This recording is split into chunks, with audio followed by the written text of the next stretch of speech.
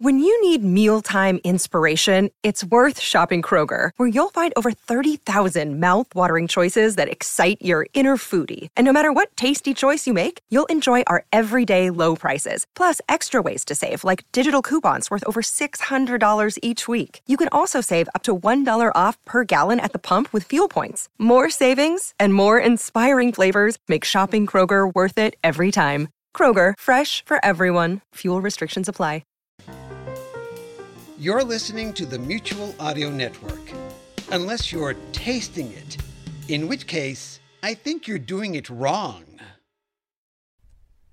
The following audio drama is rated PG for parental guidance.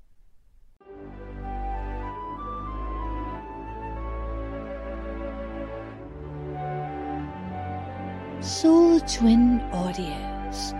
Stories created solely with the vintage soul in mind.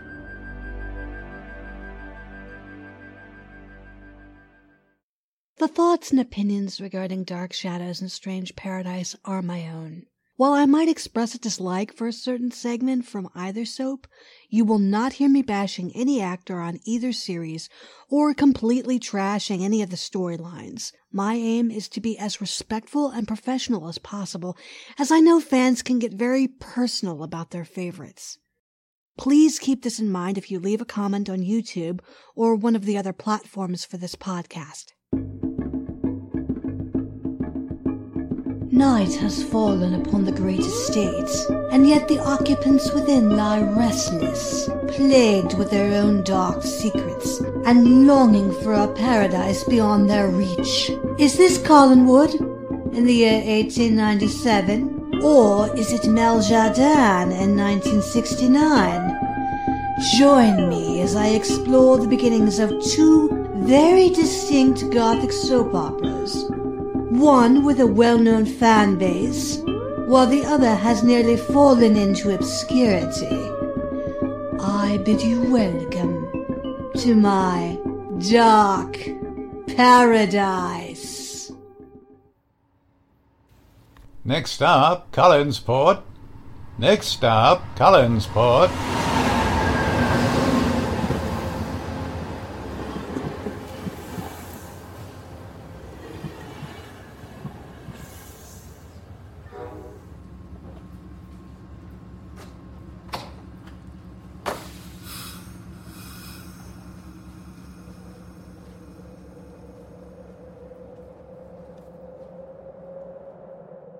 What? There's no one here to greet me? I suppose that means a vampire is gonna bite me, or worse, werewolf will jump out of the shadows and grab me. And then maybe a family curse will... Oh wait, it's the early days of the Gothic soap. No need to be alarmed yet. I'll just step into this mostly deserted diner. No one will bother me.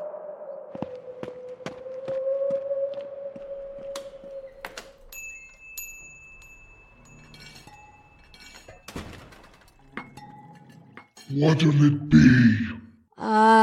Yeah. Could you give me a copy of Art Wallace's Shadows on the Wall? I'll see if we have a copy of that in the back. Thanks.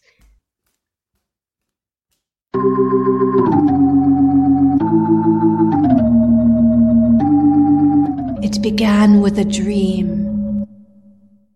In September of 1964, the ABC network aired two series which featured Gothic or supernatural elements. Bewitched, starring Elizabeth Montgomery as that nose-twitching witch Samantha, who struggled to give up her powers to become an ordinary suburban housewife, and Dick York portraying her often frustrated yet devoted husband. The show also featured old-time Hollywood star Agnes Moorehead as Samantha's mother and Dora, who was constantly trying to get her daughter to continue her use of witchcraft while loathing Dogwood, Darren, in his role of preventing her of just being who she was. And there's that delightfully creepy, kooky, mysteriously spooky family who lived in a big Gothic mansion on Cemetery Ridge, the Addams Family. Now, this family was in direct contrast to ABC's wholesome Leave It to Beaver. in characters of married couple Morticia and Gomez, along with their children Pugsley and Wednesday, it's my understanding that they are human beings with an intense love of all things macabre and possibly do have supernatural abilities, but the specifics on that is unknown.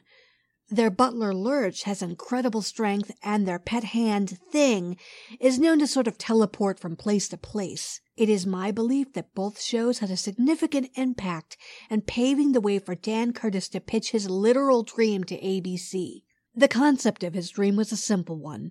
A beautiful dark-haired woman traveling by train was headed into a town she was not familiar with to become a governess to a young boy. She arrives at the train station, but when she steps off the train, the station is empty, with no one waiting for her. That's it. Thank you.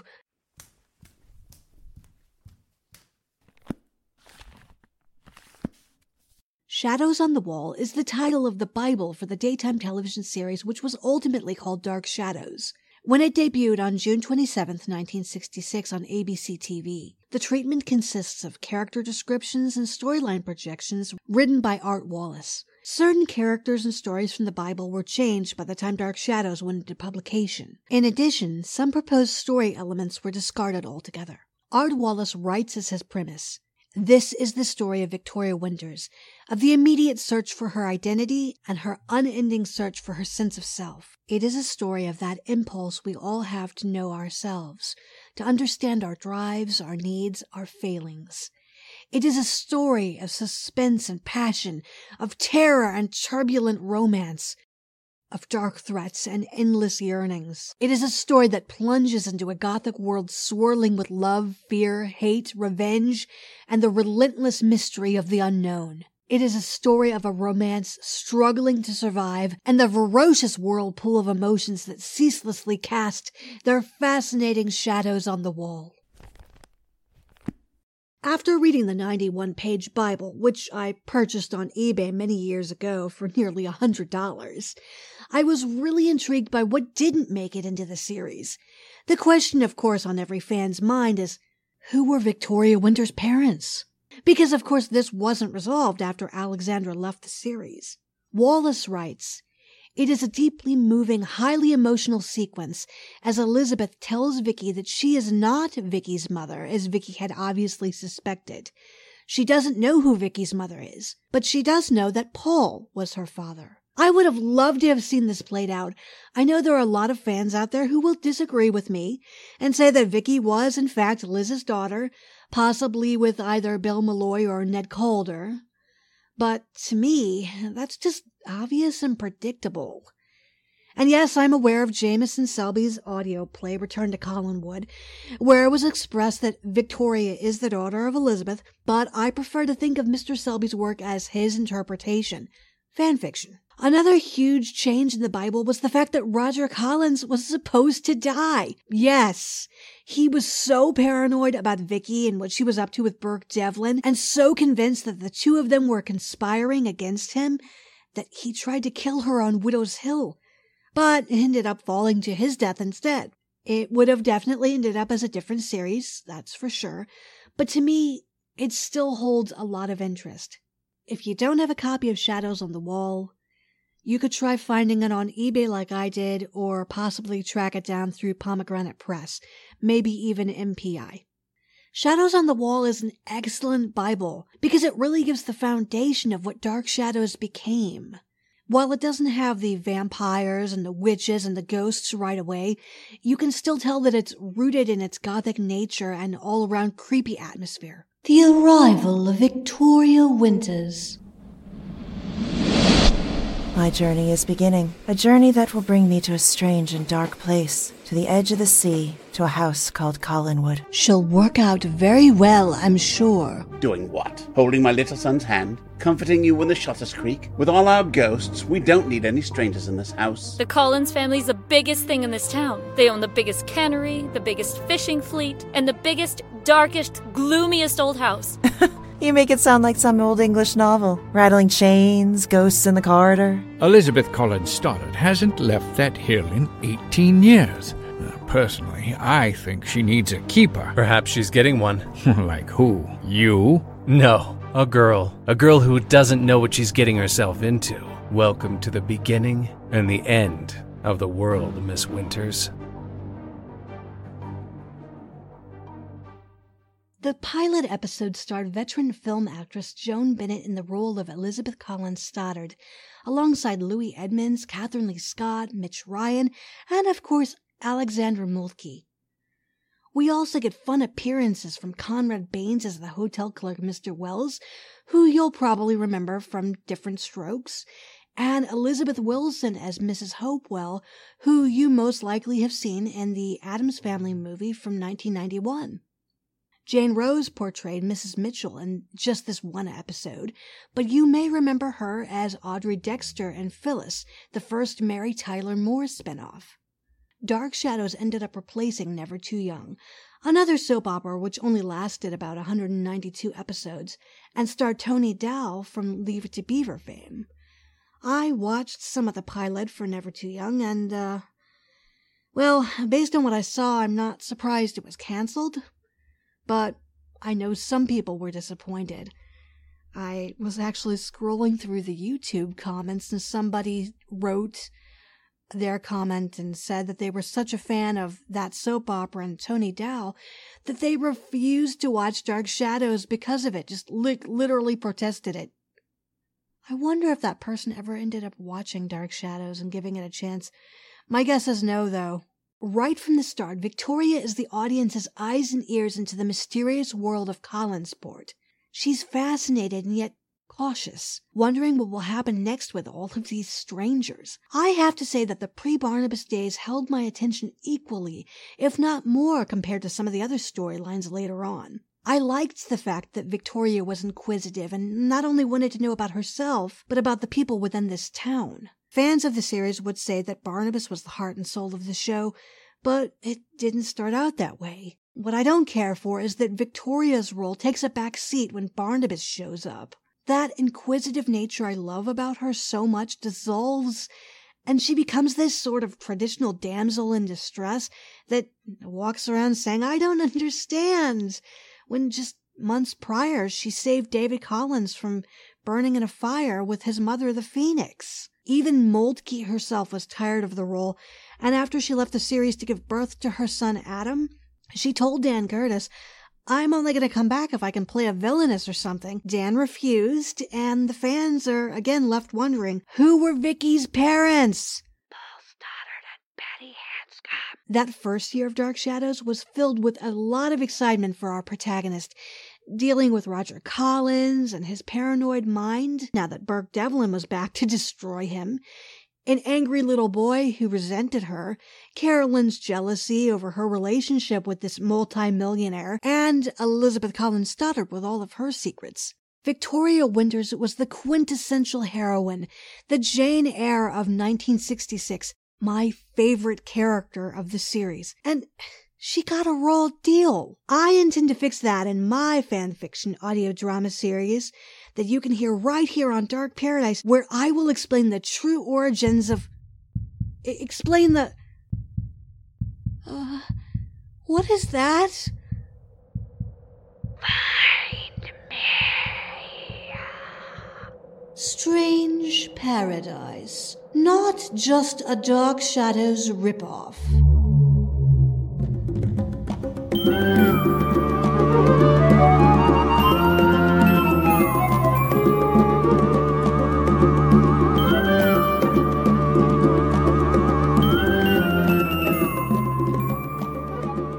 September 8th, 1969. Dark Shadows has already been on the air for a few years, in the 1897 storyline, when this other gothic soap opera enters onto the scene. While I can't disagree that Dark Shadows was inspired by Strange Paradise, calling it a direct rip-off is like saying the Munsters ripped off the Addams Family. There's room for both. And the same goes for Strange Paradise. Where Dark Shadows opens with Victoria Winters on the train, Strange Paradise opens up on the isolated island of Meljardin. We see Quito, this burly mute servant, who looks a little bit like Tor Johnson. He's carrying a couple of buckets of dry ice and headed towards the great mansion. The protagonist of the island is multi-billionaire Jean-Paul Desmond, who has just lost his wife in childbirth. But being the rich, eccentric guy that he is, he doesn't plan on long goodbyes. He's going to place her body in a cryogenic state until there can be a cure for what took her from him. We are also introduced to his family retainer, Raxel, who is in fact a voodoo priestess and is centuries old. She's probably one of the most interesting characters on the show. She's loyal to Jean-Paul. She doesn't appear to be out for herself, and her main goal is to protect Jean-Paul from the evil long-deceased ancestor, Jacques Eloi de Monde, who can communicate to Jean-Paul through his painting. And this is the part where you're going to stop me and scream, "Well, it sounds like a Dark Shadows ripoff to me!" And this is the part where I'm going to stop you and give you a quick breakdown of traditional Gothic elements. Gothic stories are often set in ancient castles or mansions. They have an atmosphere of mystery and suspense. There's often some kind of a curse or prophecy. Stories of this nature often include omens, visions, supernatural or unnatural events, high, even overwrought emotion. You know, your typical soap opera acting. There's also someone in distress and an overall sense of doom and gloom. Now, if that doesn't sound like a perfect description of both of these series, I don't know what does. Dark Shadows had your vampires, ghosts, witches, occults, and Strange Paradise utilized possession, a Jekyll and Hyde personality, witches, ghosts, and voodoo. Sure, they both utilized real mansions as their exterior, Seaview and Casa Loma respectively, and there might be some overlapping of Gothic elements here and there, but I still believe Strange Paradise can stand on its own 2 feet. Colin Fox portrays the dual roles of Jean-Paul Desmond and Jacques Eloi de Monde. He does this with such a sense of fun, especially every time Jacques comes on the scene. Cosette Lee is Raxel, the voodoo priestess who is probably older than Jacques. While she may appear to be a Mrs. Danvers look-alike, she's a character that always keeps you guessing and wondering, who is this person and why is she so mysterious? There are other players in this pilot episode. We're introduced to Alison Carr, a doctor and the sister of Jean-Paul Desmond's dead wife, Erica, her fiancé, Dan Forrest. But things don't really get interesting until about episode 3, where we're introduced to Holly Marshall, Elizabeth Marshall, her mother, and Reverend Matthew Dawson. And of course, these characters all end up on the island eventually. Like Art Wallace, Ian Martin was hired to write many of the episodes. He wrote about 44 of them before creative differences removed him from the project. Other writers were brought in, like Ron Sprout and Joe Caldwell, of all people, but we'll get to them in another episode. I don't like how Meljardin, that first story arc, wrapped up. Ian Martin had so many interesting ideas that never came to fruition. He went on to do some voice acting for many different roles on CBC Mystery Radio Theater, along with writing many of the episodes, even one based on Strange Paradise that he called To Die Is Forever, which was basically a condensed version of a lot of the Meljardin plotline. If you enjoy old-time radio theater, you really should check that one out on YouTube. However, I wouldn't recommend starting there. If you want to watch Strange Paradise from the beginning, just go to YouTube and you'll find it there. Yes, it can get a little slow. It drags on a little bit, just kind of like Dark Shadows in the early days. But just give it a chance. A review. Dark Shadows by Marilyn Ross. For this premiere episode, it was only fitting that I discuss the first book in Marilyn Ross's book series, Dark Shadows. Many of you know Ross wrote the series under his wife's name, and the first came out in December 1966. This is a direct tie-in to the series. Great for marketing, I guess, and correct me if I'm wrong, but could you buy those books in the supermarket? I'm really happy that Hermes Press has re-released these as audiobooks, mainly for people like me that have low vision, and now we can enjoy them. I actually purchased 26 of the paperback books, but since I struggle to read them, with the regular print, I'm really enjoying the opportunity of listening to these audiobooks read by Catherine Lee Scott. The audiobook opens up with the classic Dark Shadows theme, and then Catherine Lee Scott takes on all these characters that everyone knows. The protagonist Victoria Winters, Elizabeth, Roger, Carolyn, and of course Maggie Evans. Marilyn Ross gives us a parallel time version of the show we know and love. While Burke Devlin is still present, he does not become romantically attached to Victoria. That job falls to a character that never appears on the series. His name was Ernest Collins, and he was a violinist, shrouded in mystery. His wife had died like the year before, and of course Victoria is trying to find out what happened with all of that, falls in love with Ernest, he falls in love with her, but on top of all of that, someone is trying to kill Victoria. I liked the fact that this novel was told from Victoria's perspective. It really gives the audience a sense of connection and also builds suspense because we're experiencing everything along with her. I'm not sure how I feel about the Ernest character. Original characters outside the source material can be really tricky, especially when romantic establishments have already come into play on the televised series. I get that Marilyn Ross wanted to do his own thing, and I admire that. I do wish he would have been allowed to ignore the executives that told him to drop Victoria as the protagonist. See, and I'm sure a lot of you already know this, but after Victoria left the televised series, Marilyn Ross was forced to drop her as she had been the protagonist for 5 book series, and then all of a sudden, the focus switches, and guess who takes the focus? Yep, Barnabas.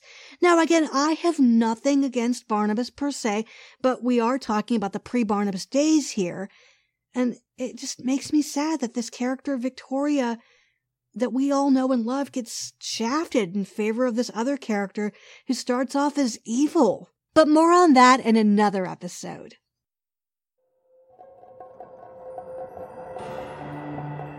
If you'd like to participate and discuss Dark Shadows or Strange Paradise in the next episode, please get in touch with me either on Facebook or Twitter at Soul Twin Audios.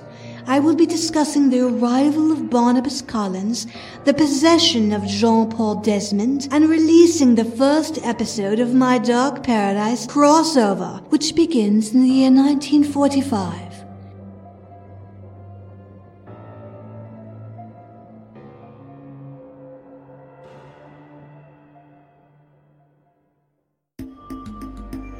Dark Paradise is a Soul Twin Audios production, hosted by Rachel Polium. Ross Bernhardt composed the Dark Paradise and Soul Twin Audios themes. Miguel Sanchez performed the reimagining of the Strange Paradise theme, originally by Score Productions, Inc., with incidental music by Kevin MacLeod and Storyblocks, with sound effects by freesound.org. Jerry Kokich was heard at the beginning of the episode as the train conductor. The Shadows on the Wall Bible was written by Art Wallace. The Dark Shadows trailer was based on the original pilot episode written by Art Wallace and voice acted by Diana Kennedy as Victoria Winters, Pete Lutz as Roger Collins, Rachel Polium as Elizabeth Collins Stoddard, Tanya Milovich as Maggie Evans, Dean T. Moody as Wilbur Strakes, and Adam Blanford as Burke Devlin. Dark Paradise is copyrighted by Soul Twin Audios Productions in 2022.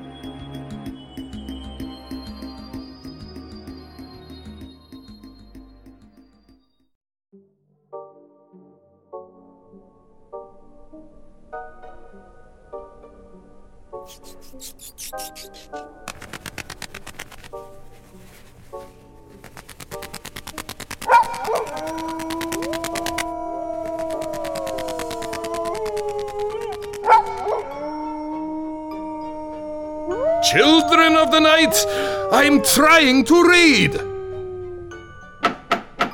Renfield, enter.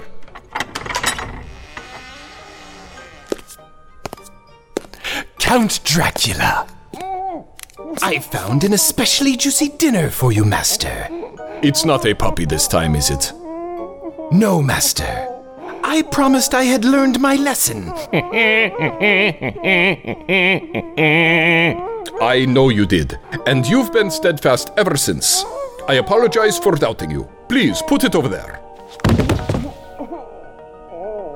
Master, if I may ask, why didn't you go out hunting tonight? Why did you request takeout? It's because I'm reading a very excellent book that I just can't put down. It is quite the page-turner, as I believe the children today say. It's called Gothic Meditations at Midnight by Dr. Stephen Edred Flowers. Gothic Meditations at Midnight? Is it a forbidden grimoire of unholy rites? No, Renfield.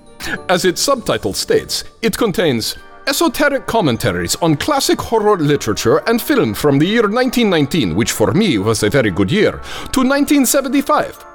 I don't understand, Master.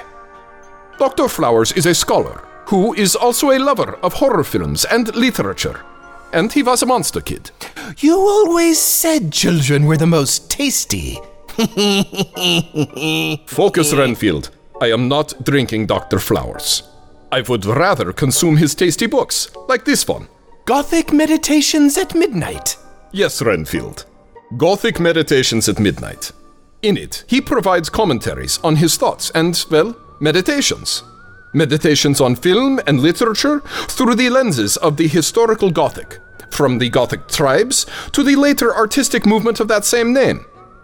He meditates on various esoteric and occult aspects, and with plenty of sinister fun. He even starts with an essay on me. Excellent, Master. What else did he meditate on? Plenty. There are chapters on the Mummy, the Wolfman, the Phantom of the Opera, Dr. Frankenstein and his creature, the nihilistic cosmic horror of H.P. Lovecraft, the psychologically interior horror of Edgar Allan Poe, a unique exploration of zombies, the horror films of German Expressionism, and quite a bit more.